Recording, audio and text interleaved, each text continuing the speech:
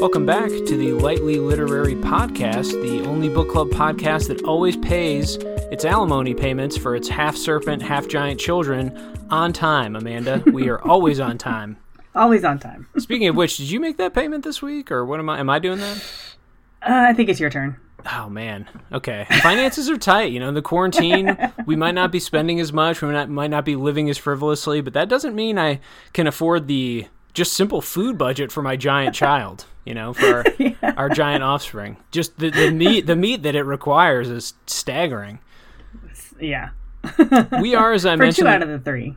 Yeah, I mean, it's and to think that the diets of a serpent and a half giant would be so similar, but thankfully they are. It's a lot of just whole oxen. Those mountain. What are the really hairy bearded ones? I feel like there's some kind of yaks. Yeah, like yaks? Yeah, some kind of special Bison? Scottish yak. I think there's some really hairy ones out there. Exotic meat, hard to get your hands on, and expensive. If you have no idea what we're talking about, that's okay. You're still in the right place. We are, as I mentioned, the Lightly Literary Podcast. I am Travis, and joining me is co-host Amanda. Hello, Amanda. Hello.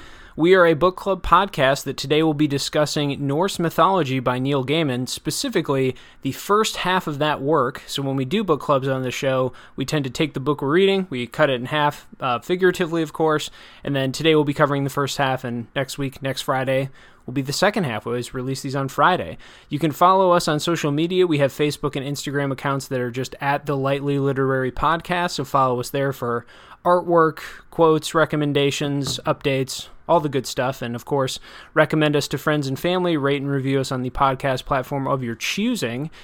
And really, Amanda, let's get into it because this alimony isn't going to pay itself. It's true. Though this is not a revenue generating podcast as yet, so we got to go do something. I got to go, work the fields or something to provide. We are making all of these weird jokes because, as I mentioned, we're covering today Norse Mythology by Neil Gaiman, and these are references to that work. This was a book that you chose, Amanda, or you set up for me. I chose it. Do you want to set that up? Yeah. I wanted you to. I don't even remember the prompt that I gave you. I do. I think. What was it? Do you want me to set it up? Yeah. Yes, it was to pick something that had been remade where the remake is better than the original. Yeah. This was a unique situation for me because I almost never reread things ever. And so the likelihood of me taking an original and then seeking out another version of it is not high because I'm like a shark with my media consumption. It's always, just always moving ahead, never going backwards or staying still or whatever. But here, it was a unique choice, and I had a couple options that I had in mind here. And the reason I chose this, one, because Neil Gaiman's such a big name, and I think, I don't know if he's polarizing. He's made some quite esoteric stuff, though, between things like Sandman, and I just feel like his whole oeuvre is kind of unique, but he still is really popular, which I find kind of fascinating. So that, we want to pick things people are interested in, like to read and know about. And I know American Gods is a TV show now, etc. But the other big component was in college, I did have to read the Poetic Edda, which is one of the only surviving texts of Norse mythology. I think there's also a prose Edda. And so I did have at least exposure to this. Now, the second part of your prompt I really struggled with because you said the new version had to be better. Here's the thing, and I learned this when we did our Penguin review show.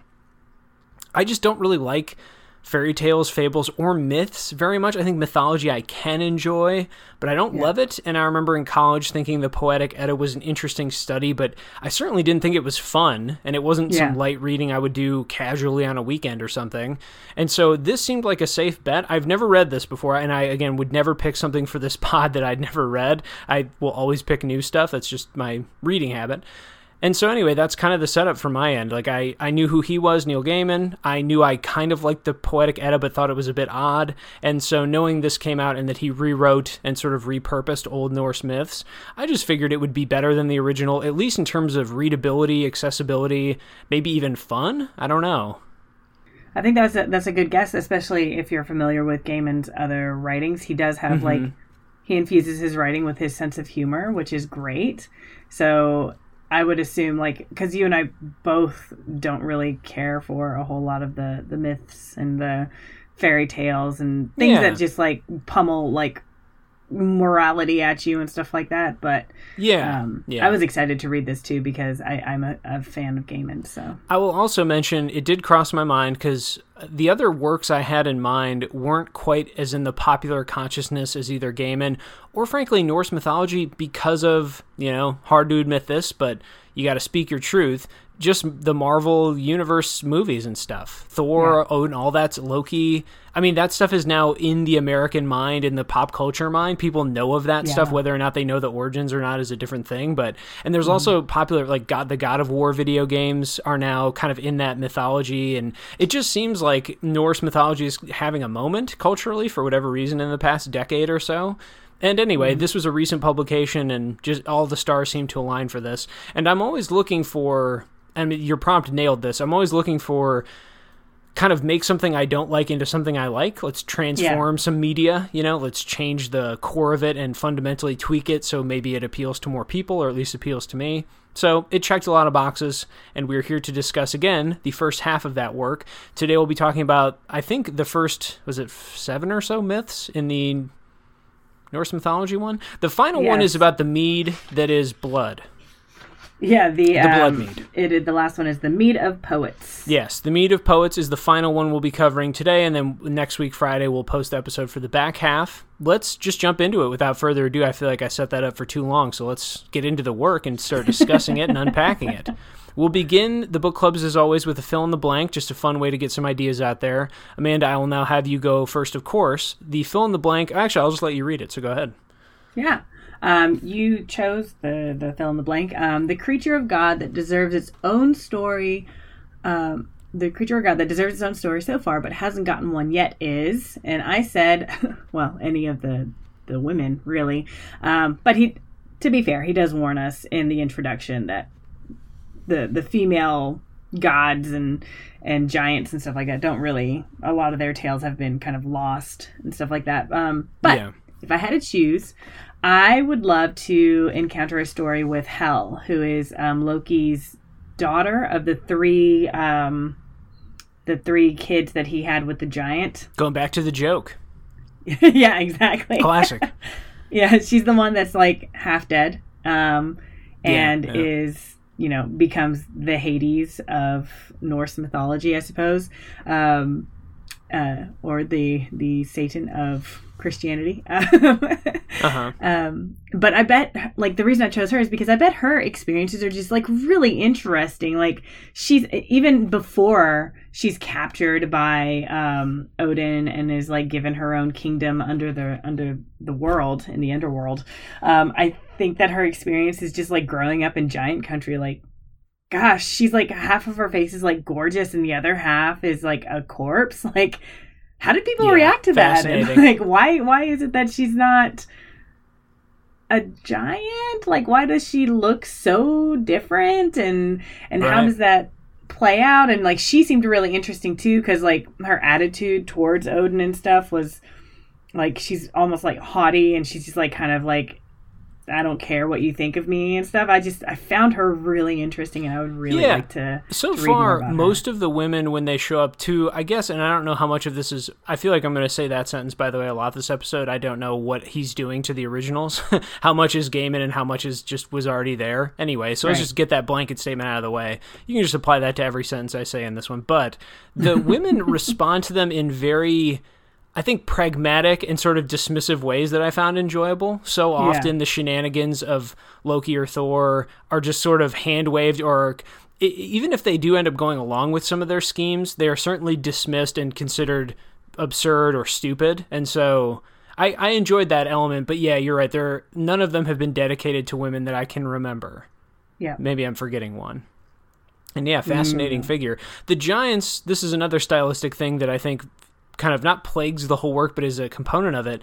The home of the giants, the land of them. Yeah, there's so many unanswered things, so many weird details we get, but then don't.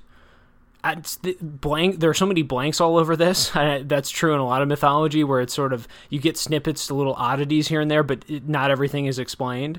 And so, the land of the giants is one for sure. I'd take a story there. Mm-hmm. I'm going to go with a creature, and it is the little troublemaking, gossiping squirrel that is in one paragraph mentioned in regards to Yggdrasil, the world tree, which contains all the worlds. There's also a dragon at the base of it, Nidhogg, that lives in the waters and eats and gnaws at the roots of the tree. But it says the squirrel, Ratatosk, lives in the branches, and it takes gossip and messages from Nidhogg, the dread corpse eater, to the eagle and back again. The squirrel tells lies to both of them and takes joy in provoking anger, which is from pages 39 and 40. I mean, a little gossipy, shit-talking squirrel, I'm on board. It does seem like they're going to focus all the myths and tales, at least the primary plot-driven ones, on the gods. I believe the gods, for the most part, are Aenir, and then there's the Vanir. Are those the two groups? Or is it Aesir? The Aesir and the It seems like story-wise that the myths of the Norse legend or myth are kind of chosen from the gods, which maybe makes sense. They're very human-like, but I would love the gossiping squirrel to get its own tale. I don't know what it would gossip about. Probably the gods, I guess. If I had to guess. But I just thought there are details in there that I think if you get on board with mythology being a bit random, and it's building a universe, but it's not building necessarily a coherent one that is supposed to be justifying itself from within. It's sort of just more in a tradition or unexplainable things. Then those little details become kind of just fun. I don't know how you felt about things like that. Yeah, for sure. And when you mentioned the squirrel, like I thought that was hilarious too. The squirrel could be almost like, since it's the gossip monger, it could be the narrator, right? Yeah.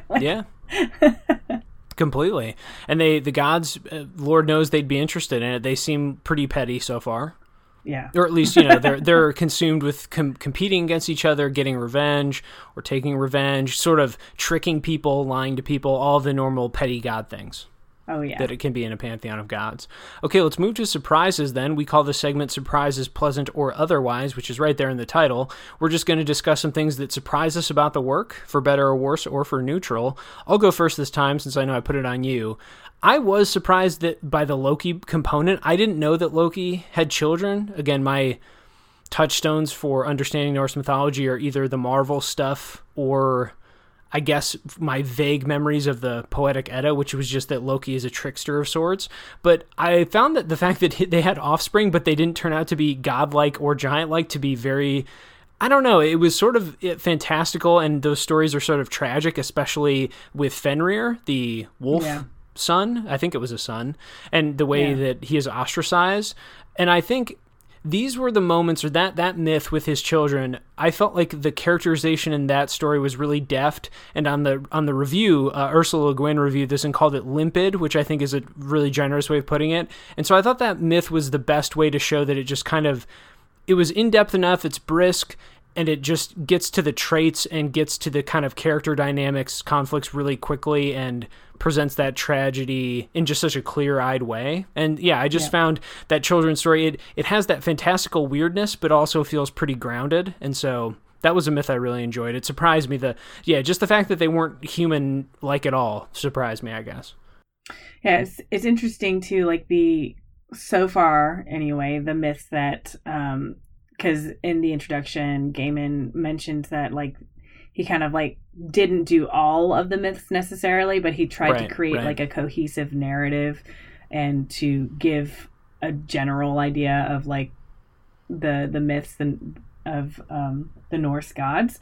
And what I find interesting is like from the stories that we've gotten so far, it all leads to, I think, ultimately Ragnarok and like the end of time. Yeah, so it's like I think that's the narrative that he's trying to find, because in this story in particular, Fenrir at the end says like, if you had treated me better than this, I would have been on your side, but because of your betrayal, now I'm definitely your enemy. Oh yeah, and it seems pretty obvious that's going to come back in Ragnarok. Especially given the utter imposing strength of him, and that's why they felt they had to ostracize him and just imprison him, really. I know it's not a literal prison, but keep him tied up. How about surprises for you? For me, I was just really interested. I know that Loki, so my knowledge of Norse mythology is super limited to really only I knew like Odin and Thor, and I had heard of Loki, and I knew that he was kind of like a trickster, but that's it. I had no knowledge of anything else. I haven't even seen the Thor movies by Marvel. I've seen two of the, what is it called, where they're all in a group together. Okay, yeah, Avengers. Yeah, the event. That's it. Uh-huh. Yeah. See, obviously, I am in the know. No, of course. Anyway. Of course. We're a cultural zeitgeist podcast here. We know what we're doing. So I've only seen 2 of the Avengers movies. So that's like the extent of my knowledge of Norse mythology. So what I found really interesting and I was surprised by was just how much Loki is both hated and respected by the gods in Asgard. Yeah. They like hate on him and they're like, you're the worst, and then they turn around and they're like, hey, could you give me some advice? We need your wisdom to save our asses. Right. Like, it's so funny. And what's even more surprising is like, but Odin is supposed to be super wise because he did all these things to collect wisdom, but instead of going to Odin, they go to Loki. Like, yeah, I think he's wise and also deeply detached. He doesn't do much, and all of his big exploits are off camera, so to speak, to use a euphemism, or an expression. Yeah. Anyway. Yeah, I'm so confused by it, and also like, why is Loki in Asgard anyway? Like, he's a giant's son, supposedly. Like, they're saying that that's just a rumor, but they're pretty sure, and he's running around with giants and having monster babies, but he's still like welcome in Asgard. And like, I'm just really confused. There's one on page 24. It says Loki is Odin's blood brother. The other gods do not know when Loki came to Asgard or how. He is Thor's friend and Thor's betrayer. He is tolerated by the gods, perhaps because his stratagems and plans save them as often as they get them into trouble. So I'm just like super confused by like Loki's presence in Asgard, like, at all. I love Loki's character. I think that he's like funny and just he is a troublemaker. It's been amusing to me.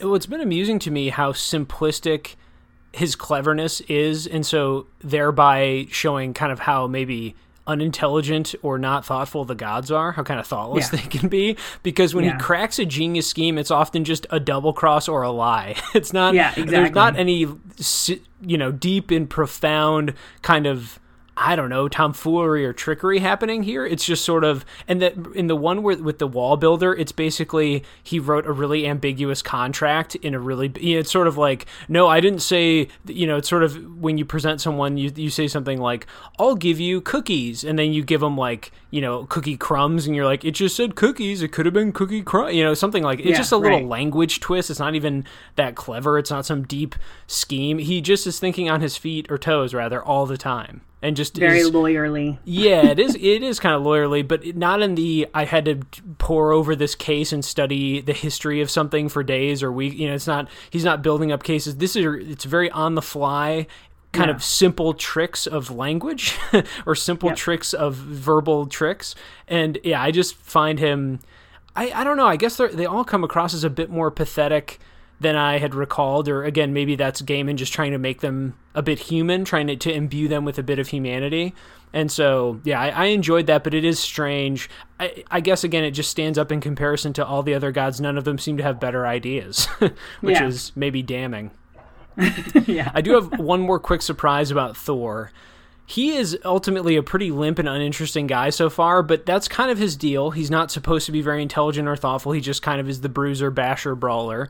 But the way conflicts end with him in the collection so far, the surprise is that Gaiman hasn't leaned into that and made it a bit more, I don't know, I guess I'm just expecting comic book-like action, and there's none. It's always when he hits something with his hammer and ends the fight, it's basically says something to the effect of, and they never walked again, or they never breathed again. It just sort of, it doesn't even describe what the hammer is like when it hits them or what he does with it. I think it does mention that he throws it often, but it's just such a, abrupt ending to those battles, and I was just hoping that maybe that was one thing that Gaiman would embellish and make a bit more exciting, but it's really not the focus at all. That's a total Marvel expectation from just our cultural exposure to what, Norse mythology is now, but I've just found the parts with Thor to be a bit more limp than I expected, I guess, but he did go to that wedding. That was kind of amusing.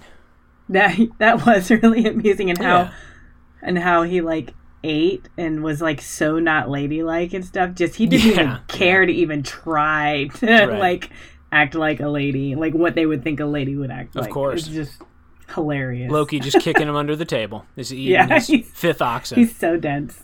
See, even the giants, and we thought our alimony was bad, even the giants can't provide. It's very challenging. You got to bring plates upon plates of roasted meats, and whole animals. Yeah. So much food. Yeah. Any other surprises that jumped out to you? No, that was the one that I just focused on. Interesting characters so far, and I think could defy expectations. I also forgot that Loki, in the updated things we get culturally, Loki is often Thor's brother, not Odin's. But it does say he's Odin's brother. Right, his blood brother, which I was also, blood brother, does that mean that they swore a blood oath? Or is it that they share the same, but they don't share the same mother? No, that part I know is clear, that Loki's mother is a giant. I think maybe the same father, or I honestly can't recall. The father is a giant, but the mother was a beautiful, slim, very thin lady. But she was not. She was not a a giant. I thought his mother was Laurie or Lofri or something like that. Lofi, who was known as Nell or Needle because she was slim and beautiful and But sharp. she's not a giant. Okay. No, his father was said to be Farbadi, a giant. Gotcha. Okay. Yeah, that stands. That holds up. Yeah, maybe they have the same mother or something. Yeah. Anyway, let's discuss something in more depth. We're going to move to the motifs that matter. This is when we each pick a motif, some kind of recurring literary element or story detail that stood out to us in the work that we think is really significant so far. I don't mind throwing mine out there first because it's such an obvious one, and it is just that everyone wants to attain wisdom or foresight or, foreknowledge. I don't know if they're doing it well. It is one of the primary concerns of the gods so far, so I think it's interesting. It's also intriguing that they have a person who can see everything, Heimdall, he even knows he's the one who's going to say when Ragnarok is happening. So they're so obsessed with gaining predictions about the future and foresight knowledge when they have somebody who's just there. They already have the warning sort of alarm installed. What's the bother? Why know about the future when you already know what's going to happen, sort of a thing? It kind of is strange. I mean, there's in the same myth, Odin sacrifices his eye for more wisdom, and then he takes Mimir, who is I think another god's head, after he's decapitated, and so he preserves it with spices and herbs or something. He wants that sage counsel, he wants that good advice. And so it is primarily the concern is having worldly knowledge. Odin also hangs himself from the world tree, which is a story I thought maybe should be get its own myth or something. So there's clearly no limitations. They'll endure any pain, any indignity to get more. I guess I'm not sure what to make of it fully yet, except it does seem reasonable to think in an age without, I don't know, things like electricity, the internet, books, publication, just like ways to get knowledge quickly, that if you were going to admire any higher being or sort of tell tales and look up to certain things, that the acquisition of knowledge, knowing more, being able to predict things and know a future in a world where the future is really uncertain, it all seems very reasonable that this is their main pursuit, that they pursue basic things like defense. They go out of their way to have that wall built so the giants can't invade them. So it's kind of, it is these fundamental early society sort of concerns. And so I don't think it's surprising, but I guess it's surprising to see, or has been telling the lengths to which even the gods will go to be able to know more than others, and it's not limited to them either. Because Kvasir, however we pronounce that, the god of knowledge, is sacrificed by those two dwarves, who apparently are also dwarves or just dark elves. That's what the story said. It just said they're dark elves, and then later just called them dwarves. So apparently that's the same thing, or maybe some kind of subgrouping. And anyway, and so they sacrifice. See, now the name's going to trip me up every time. I was just pronouncing it like KV in my mind. You know how I do it. You know how I do it with names. In my mind, I was calling him Kvasser. Kvasser, yeah, or just maybe the K sound, Vasser, whatever. But yeah, they imbue his blood into mead just so they can get a little bit of, it's not even really wisdom, but just skill with the arts, with poetry. And so, yeah, it's sacrifice all over the place. Blood's being spilled for it. People are, tearing off limbs and eyes and whatnot to gain a little bit of knowledge. And yeah, I don't know how you read this as a motif. To me, that's just, if I'm reading it in the sort of grouping of old, ancient myths, peoples telling these tales to each other, probably often verbally. Yeah, it just feels like, it makes sense that that's what they would want. It makes the gods a lot more human, I think, in nature, and more relatable for them to keep looking for knowledge, wisdom, and the ability to kind of protect themselves almost, right? Like the foresight is necessary in order to protect themselves from Ragnarok and to make sure that they, survive it. And that's a very human worry, right? I feel like when we look at Roman and Greek mythology, they don't have that same kind of worry of their survival. They're just worried about like messing with human lives. I'll just point out, it does say here in the myth where he gains Mimir's head, it says, soon enough Mimir opened his eyes and spoke to Odin. Mimir's advice was good, as it was always good. Odin took Mimir's head back to the well beneath the world tree, and he placed it there beside his eye in the waters of knowledge of the future and of the past. And yeah, there's not a lot of history giving so far in the stories. I don't know. Have you noticed, do either of the god groups or the giants or any of the groups so far, they don't seem obsessed with past injustices so much? I mean, when tricks are pulled and they're deceived and everything, they seek revenge, so they're clearly about vengeance and revenge. But yeah, it's just, they're so obsessed with looking forward. I thought that quote was just unique, that it was sort of, once the knowledge of the past, I guess it is just a form of wisdom, he wants to learn from the things that have occurred. So, yeah. That's true, yeah.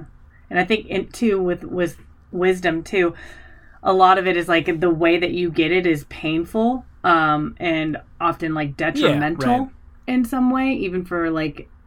But it seems also like once you have attained that wisdom, it's like...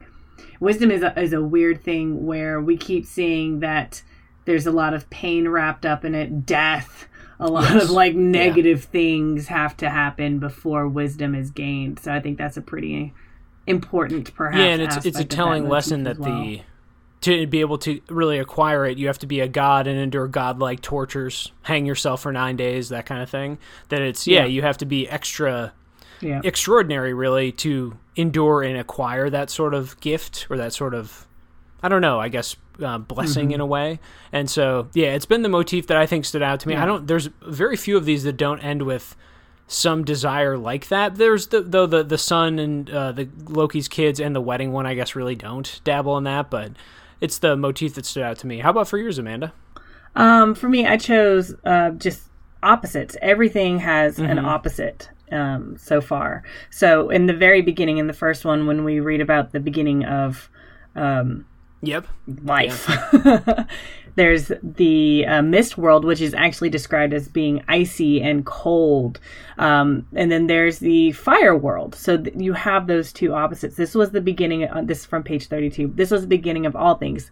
The death that made all life possible. Here again, we see another contrast between life and death and how those two things are necessary to create something else too. So I thought that was really telling that at the very beginning. We also see it in the way that characters are set up. So we have Thor, who is all action, all muscle, and not a whole lot of brain, versus Odin and Loki, who rely less on strength and more on their brains to do stuff, right? And another story of Odin, who also uses his sexual prowess. Not a lot to do. You got a lot of free time, and you're just scheming all the time against other groups around you. Sure. Yeah.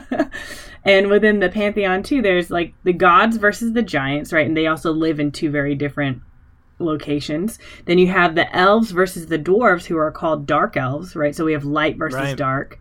We have the Aesir versus the Vanir, which are two types of gods, but they are warring gods until they are no longer warring, but they live in two different locations as well. And that moment with Mimir, they come to some kind of truce at some point. Maybe not a permanent one, right? They're probably just having ongoing conflicts, but which is with Mimir's head and everything too, is a byproduct of that. And but all these opposites seem to indicate a world that is always in conflict, right? So if it's always opposites, and even though the opposites are necessary to create like a third thing, it's the conflict between the two opposites that create that third option or that third world or whatever. And it starts to emphasize too, by noticing all these conflicts, these opposites, which is what I noticed, it really highlights and emphasizes things that are not opposites. And in particular, what I'm thinking of is Loki and his children, where Loki he's an in-between thing, right? He's not really a giant. He's not really a god. He's just this third thing. And then his children too, they're not giants. They're not gods. They're not human.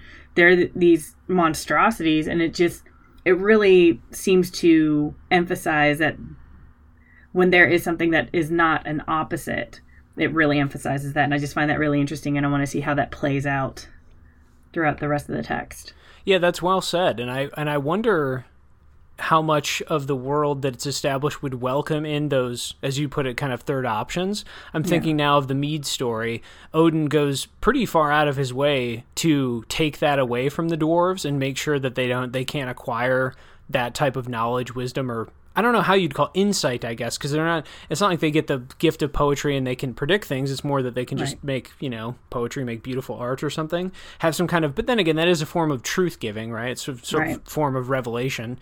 And so, he goes out of his way to chug all their mead and take it all from them. And it seems, that would be a great threat to the gods and to their system, to kind of the world that they have going. Mm-hmm. And no clear, I don't know, it's not even a metaphor, really, no clear establishment of that than the wall one, when they trick the giant into building their wall for them. And so, it's just very clear in and out, us versus them sort of dynamics. The conflicts are all pretty in your face in that regard, too, for sure. Do you find the Thor and Loki thing is intriguing? Do you find Thor to be an interesting character so far? Did you have any elements of him that jumped out or moments for him that jumped out to you? What I characterize him as in my mind is just really obtuse and also intensely, I feel like, selfish. Which goes along with being obtuse and not observant and stuff like that. So I find him I think Loki is the most interesting just because he is kind of like such a chaotic person. But I really like the interactions between Loki and Thor because they are so different. And Loki is obviously like rolling his eyes around Thor constantly. Like I really enjoy. They play off each other so well. And I think it's something that, for example, the Marvel movies have realized is that they're better together in a sense, or you can't sort of having one without the other would be too overbearing. And the scene at the wedding, I mean, it's Loki's scheme to dress them up as women and trick them into going in, proposing a marriage, pretending they were the goddess that he really wanted to marry. A lot of forced marriages in this one, or at least that's what a lot of people want. A lot of people want to marry Freya. Yeah, they keep wanting to marry the beautiful goddesses and stuff. That it comes up in at least 2 or 3 of these. But and so the way that concludes, though, is such a Thor and Loki moment, right? Because Loki does all the talking, is persuading them, talking through their customs, and then of course when Thor gets his hammer and they finally fulfilled the trick, he just says, "What I say," said Thor in a voice like thunder, "is that you should not have taken my hammer." And then, he hit him only once, but once was all it took. He fell to the floor, did not rise again. All the giants and ogres fell beneath Thor's hammer. And so, it just ends in such a simple, Thor is just such a simpleton in the conflict resolution department. And then, Loki comes in after that and says, "Well, you appear to have dealt with the problem." And it, kind of a bit of snark and a bit of, not sarcasm, but, just a bit of poking. And so, I think together they make for a fun dynamic, or at least interesting, kind of fun one to read. But they are a bit typecast in a way, or they're strong types, archetypes, I guess. Do you find Loki to be super Do you find his cleverness impressive thus far? I guess we kind of commented on that. Not necessarily impressive, but just like he's very very sneaky. And when I said lawyerly, I think that it's like the lawyers who are the kind of people who will find any kind of like, oh, there's the loophole, like that kind of thing, where they're kind of underhanded. Not to say that all lawyers are like that or anything like that. I mean, do your job, good for you. So but yeah, Loki, is definitely like the skeezy, like, I'll find a way out of this, don't worry, and he'll do anything to make sure that he comes out on top. Very slick guy. That's the god. Giant, half giant, half god. Very slick though. Person, very slick. Creature. Yeah, creature. Let's move to the Please Continue, Make It Stop segment. This is a segment we only do in the first half of the book clubs, as we are still in the middle of the work, still experiencing it, and maybe have some hopes and things we admire about it, but also hopes for ways it could improve. I'll start with my Please Continue. I think when the stories or the myths stop long enough to linger on a moment and to actually dwell in the comedy or pain of it for longer than a sentence or two, it's been pretty rewarding. And granted, this is all very fast-paced, and yes, there are strange jumps in time, sequence, event. Like, I don't think myths are necessarily meant to be fulfilling in that narrative structural way necessarily. These have been readable for sure, but they don't necessarily stop to take in the scenery as I would want them to, but there have been moments when they've done it and I've enjoyed them. The one that came to mind that I pulled from 56 to 58 or so is when Loki is tormenting the dwarf craftsmen because he does not want them to succeed, and so he turns into a fly and sort of tortures them. And it takes this moment and turns this little, obviously, annoyance and really makes it sort of transforms this mundane thing into a contest of wills of a heroic proportion. And so I think that also pays off in the myth, obviously, so it fits with the plot and Thor's hammer and all that explanation works. But I just thought some of those moments and descriptions were interesting. On page 57, it says, "The black fly circled the room thoughtfully, then landed on Brock's neck. The insect stepped aside daintily to avoid a rivulet of sweat, for the air was hot and close in the forge. It bit Brock's neck as hard as it could. Scarlet blood joined the sweat on Brock's neck, but the dwarf did not stop pumping." And then later, when the final attempt, he really gets into him, it says, "Loki landed between Brock's eyes and started to bite the dwarf's eyelids. The dwarf continued to pump, his eyes stinging. Loki bit deeper, harder, more desperately. Now blood ran from the dwarf's eyelids into his eyes and down his face, blinding him. He squinted and shook his head, trying to dislodge the fly. He jerked his head from side to side. He contorted his mouth and tried blowing air up to the fly. It was no good. The fly continued to bite, and the dwarf could see nothing but blood. A sharp pain filled his head."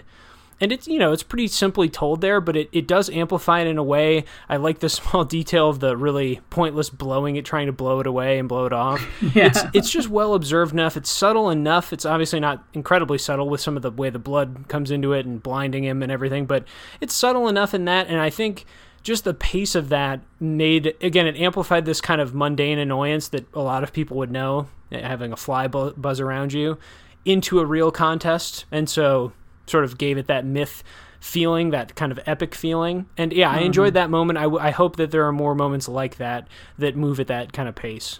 Yeah, I enjoyed that too. And I wrote down as I was like taking notes, I was like, literal blood and sweat. And then when he bit the eyelids, I was like, there's the figurative tears. Yeah. That's a great point, actually. I wonder if that's a Gaiman invention. Yeah. Sort of playing off of one of the common cliched labor expressions of our time. Yeah. How about for I you really enjoyed that. Yeah, how about for you to please continue? Something you liked? Yeah. So kind of like building off of when the stories actually like take the time to really develop. I also really enjoyed the metaphors and the similes that Gaiman uses, and actually that's where I see Gaiman's particular style that I'm familiar with the most obviously. So where we see it's really like short and to the point, but the comparison is there, and it's clever, it's often humorous, and it's a great way to characterize whatever is being described. So for example, on page 136, the story of the two dwarves who stole who killed Kvasir and made the mead. According to Kvasir's own directions. Well, when you know everything that's going to happen, you're burdened with that too. Yeah, it's true. Your own death. When they killed the two giants who came to visit, and then the son came out and like was exacting his revenge on them by having them slowly drown. The giant pulled them back into the boat after they made a deal, and he says he tossed them, still bound and soaking, into the bottom of the boat, where they wriggled uncomfortably like a couple of bearded lobsters. That's from page 136. And I really liked that because it's such a great comparison. It's like bearded lobsters is such a ridiculous image to think of, to highlight how small and ridiculous and kind of helpless these two creatures are. So I thought that was a great way to characterize them. Yeah. And then in that same story on page 150, we have when Odin approached the hall, he began to spit. And this is after he had drank all the mead. A fountain of mead spurted from his beak into the vats, one after another, like a father bird bringing food for his children. I remember that one. Yeah. So this one was a great image because, well, it's kind of like gross, right? I mean... Yeah, I've never enjoyed that image, and sort of, I feel like movies have done similar scenes as kind of playing up the comedy of it, but something about regurgitated food is never funny to me. Yeah. Really gross. And especially when you pair it with like what happens at the end of that story, where it comes out the other end. Right. Yeah, so, but it's like, what I really liked about that too is it's a great characterization of Odin as well, where he is the all-father. He's the one who's supposed to kind of like take care of everyone, and he's like the fatherly figure. So that's a great comparison as well in that respect. So stuff like that where we see characterization and also just like kind of funny imagery, and like it's a comparison that you wouldn't necessarily make in your own mind. I think that that's where Gaiman's personal style is like the most obvious. Yeah, completely. And he does like to inject humor into things. Though it's odd. I've read 3 of his, or actually maybe 4 of his major works.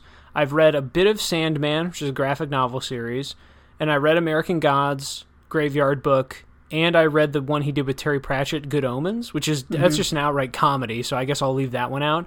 But American Gods and Graveyard Book, I don't remember humor in them, but I read them a very long time ago, though. But he is known for this, kind of imbuing things with a certain humanity. Anyway, this is all just to say, just building up to say, there have been small moments of humor for sure, usually in kind of the pettiness of the gods is where I felt it the most, just sort of the way they treat each other and their sort of, I don't know, they're almost trying to be human in their faults. But yeah, I don't know if you felt the humor a lot or if it's been deployed in other ways. I think it's a lot more subtle. But yeah, like Loki and Thor's relationship, I think, is where we see a lot of that humor. Even the frustration of like in that first story, the story of like how the gods got their gifts with Loki as a fly, and I found that really humorous too, because I'm just imagining this fly like showing frustration and that kind of stuff. Yeah, I suppose humor writing is challenging to be sure. I guess I've just found the writing it's almost that one notch too staid or too reserved to be full comedic to me at times. But yes, there's definitely, if you read into it, or if you just look at if you step out for a moment and just look at the sort of plot of things, they can be absurd and kind of goofy, silly at times. Yeah. So it's definitely in there. It's imbued in there. I'll jump into my Make It Stop, and I think ours might relate in this one. I chose one randomly, but I'll go big first, then get into my specific.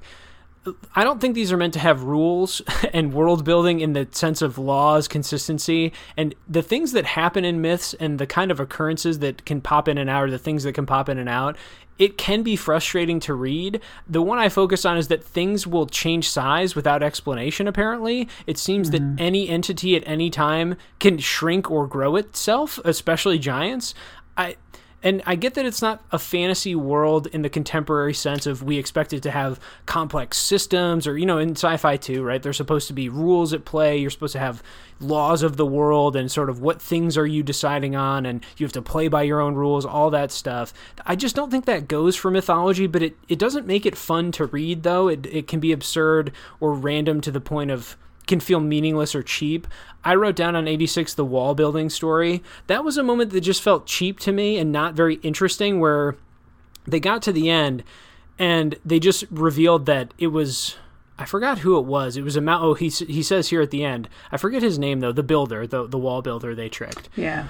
It just says, he says, "I am a mountain giant," he said, "and you gods are nothing but cheats and vile oath breakers. If I still had my horse, I would be finishing your wall now. I would be taking the lovely Freya and the sun and the moon for my wages, and I would be leaving you here in the darkness and the cold without even beauty to cheer you.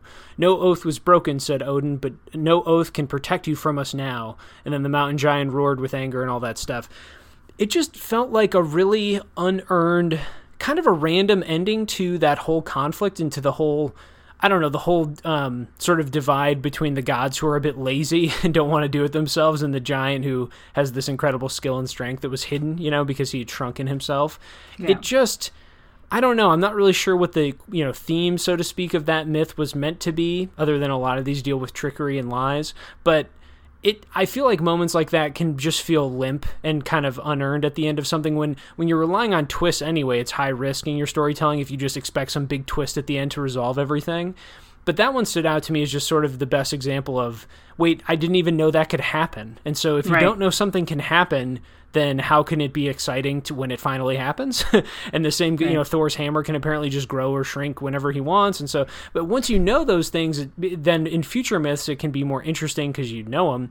But there are certain plot elements to this that can be frustrating when a thing occurs that you didn't know was possible. And I feel like in myths, those absurdities come pretty quickly and are there a lot. So. Yeah, and who can and can't change, right? So the giants apparently can, and Odin can change shape, but then do the other gods? Like, we never see Thor. Well, so far, we haven't seen Thor himself change. Hammer does it for him, I guess. Right, but Loki can, right? And he can transform into animals, at least. Yeah, and apparently, as that animal, he can give birth to horses, because he was the female. As we all know, gods and goddesses can have unlimited sex at any point with anything, frankly, living or probably not. Probably inanimate objects are fair game for gods and goddesses. I mean, it's pretty clear based on all the other ancient pantheons I know a little bit about that, the sex is always on the table. And with Loki, I mean, even just like halfway through the novel, we see that Loki has 6 kids. 6 kids. You got to keep up with those alimony payments, man. No excuses. Doesn't matter the time period, the place. Doesn't matter your stature or status. It's important to do it. Don't just tie your wolf son up and leave him out in the forest cruelly. Take care of him. Old Fenrir. What was your make it stop then? Is it similar?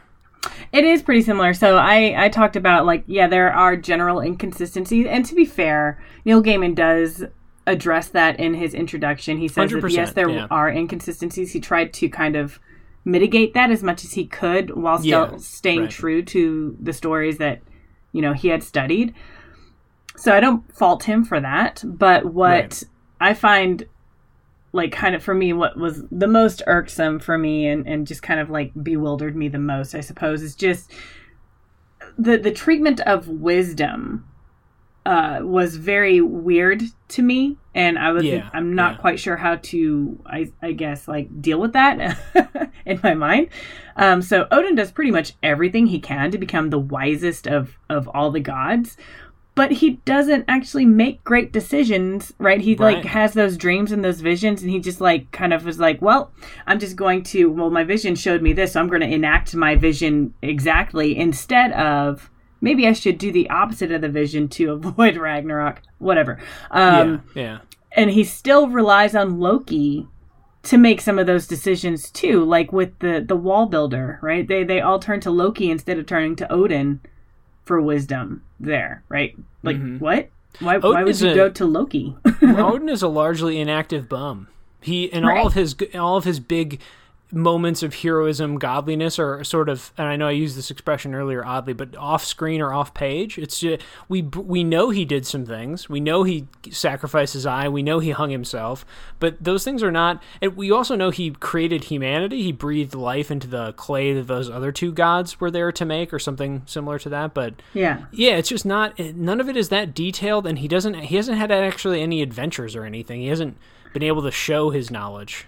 Right. Yeah. I mean, like when we do get a story of Odin, it's the poetry one, and he's just like he kills the guys through trickery. Right. He tricks the giantess into sleeping with him so that he can get the mead. That just makes him an asshole. Like it's not. Yeah. It's like again trickery. It's he's like another Loki almost. Right. Right. And then Kvasir, the guy who gets killed for poetry.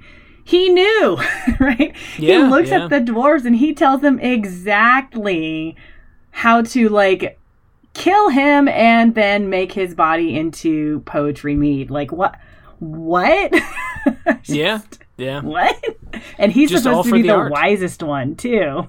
all for the art form, you know? Anyway, so these wise beings seem to be making some really unwise decisions. And right. And then these other characters like Fenrir and Freya, the female, right, who everybody keeps trying to marry her. They're right. You guys are stupid. You guys are making terrible decisions. What are you doing? Yeah. And they just do it anyway. Yeah, Fenrir calls him on it directly and I think Fenrir might even also reference Ragnarok or something and says, I could have been your ally. I know you covered that well. Yeah. And Freya, too. Freya, like, looks and she's like, why are you guys going to trust Loki? He is the least trustworthy. Why are you guys going to make this deal with this giant? You guys are being stupid. Yeah. Those are moments I've enjoyed, and that's where I wonder, this is an analogy I'm going to use to sort of set my expectations against what I was thinking going into this, right? Imagine a straight line slider from left to right being 100% the original myth, left being 100% Neil Gaiman original. I guess I just thought it would slide more left. I really thought he would kind of work these over a bit more as raw materials, but I do think some of those oddities, inconsistencies, and all that stuff has been retained from the original, and the forward was an enlightening and illuminating read, and to anyone who dives into this, if you've listened to this and haven't read it, then go pick it up or something. But yeah, I just think that is such like when we do the recommendation, that is going to be something I'll highlight or try to, both his explanations for what his process was, and then also the cast of characters, really essential stuff, just because it does, I mean, when you get into reading myths, it is its own genre and sort of writing style, expectation, and all of that, so that is still present here. I really thought he would push it more to that left on that imaginary slider, but it's more myth than Gaiman, at least in my mind so far.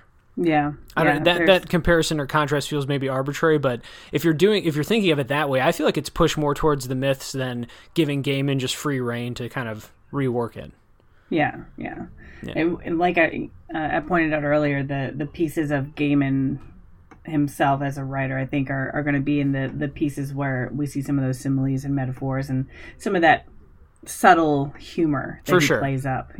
Yeah, stylistically very readable, and yes, it has a little modern touches. I read the quotes from the end of the wedding one, like the little small brief banter that Loki and Thor have did feel rather modern, updated. It's the characters are very readable in terms of their language, manners of speaking, all that stuff. So but the plots remain odd, inconsistent, and can have frustrating. You're not sure. Maybe by the end of the collection, we'll have a greater thesis statement about wisdom or knowledge here. But all I can say for sure is that they'll do anything to get it, to protect it, to save it. I don't know what they're going to do with it. I don't even really know what it is.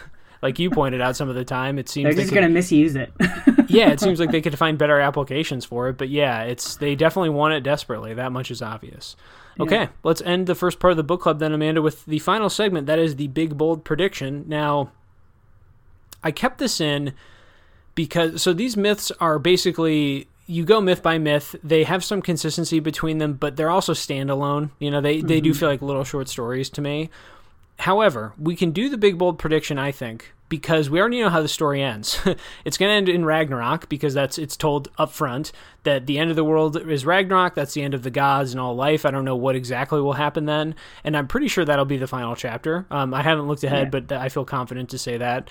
And so I guess I'm going to make my prediction about Ragnarok. You can make yours about anything. It is difficult. I also made mine about Ragnarok. Yeah, it is difficult to make predictions about short stories because they can change from story to story. You never really know. But at any rate, let's end with a big, bold prediction. Why don't you go ahead with yours first then about Ragnarok? Sure. I based my prediction on the motif that I pointed out earlier, which is the idea of opposites. Yeah. So I'm going to guess that there's something to do with freezing cold mist. Perhaps specifically when Loki's son Fenrir eats the sun. And the reason for that is the world begins with fire and ice. And on page 30, we know that Surtur. Yeah, however you want to go about it. He's the guy with the flaming sword, yeah, right? There you go. Who lives in the fiery parts of Muspelheim or Muspelheim? Yeah. Yeah, whatever it's called. I can't pronounce it. Tough one for names. I did not pick wisely here. Yeah. So Surtur will leave his station. He will go forth from Muspel with his flaming sword and burn the world with fire, and one by one the gods will fall before him. So we have the fire aspect there, and based on just how often opposites come into play, I know that he's supposed to fight the giants, and the giants live in some parts of like the cold world, but then also some parts are described as like almost spring-like. I'm not 100% sure. Jotunheim, giant land. Yeah, which is partially ice, but also there's like fields of like wheat and flowers too described. So I'm not 100% sure on that. Anyway, right. I think that there's going to be some kind of cold aspect perhaps in the environment, or like I said, with Fenrir eating the sun, there's definitely going to be some freezing going on too. Yeah. Yeah, these are really solid ones. I do wonder, my prediction is more about what will be the leading up to that, because the Surtur quote is so great, and it makes it very clear, though. I wonder, will the gods battle him then? Will they just give in and, since they know this is going to occur, they've already got Heimdall set up with the horn, with the Galar horn or whatever. Are they just going to give into this right away or fight it? My prediction is that what will lead to this is another disappearance of Thor's hammer, which happened in the wall building. Was it the wall building one? Or I can't remember, but that was the one... Mm-hmm. After that, it was like 2 after that or something like that. Yeah, it was just the whole wall building motivation was that it's clear they don't really have defenses, and they do seem to be afraid of other beings from the other realms or parts of the Yggdrasil, and so they really wanted that wall for protection. It does bring into question how powerful the gods really are, but anyway, and I think that it's just Thor's hammer has been such a simple conflict resolver in this story, and so I don't know how it's going to get tricked away from him. Maybe he brags or is a little vain and it kind of loses it, or it gets stolen again, because there was the one where Loki stole it from Thor, so it could be some illusion or trickery like that. And at some point Fenrir is going to show up. He might just be able to eat it or something, or like eat Thor, eat the hammer, and something like that, because he's clearly such a immense being, so powerful. I'm not really sure how it's going to happen, but in the cause and effect domino chain, I imagine the absence of Thor's hammer will be a pretty big one, since that has just been a quick way to resolve godly issues. When the gods have drama, that's kind of their easiest method of solving it. And so it would surprise me if Thor fought with the hammer against Surtur. I guess maybe that could happen though too, and perhaps even his might is not enough against the inevitable, but I suppose we'll find out in that chapter. Yeah. Thor's hammer, it's potent, but you can't always rely on it. It's not always going to be there for you. Sometimes you wake up and it's gone.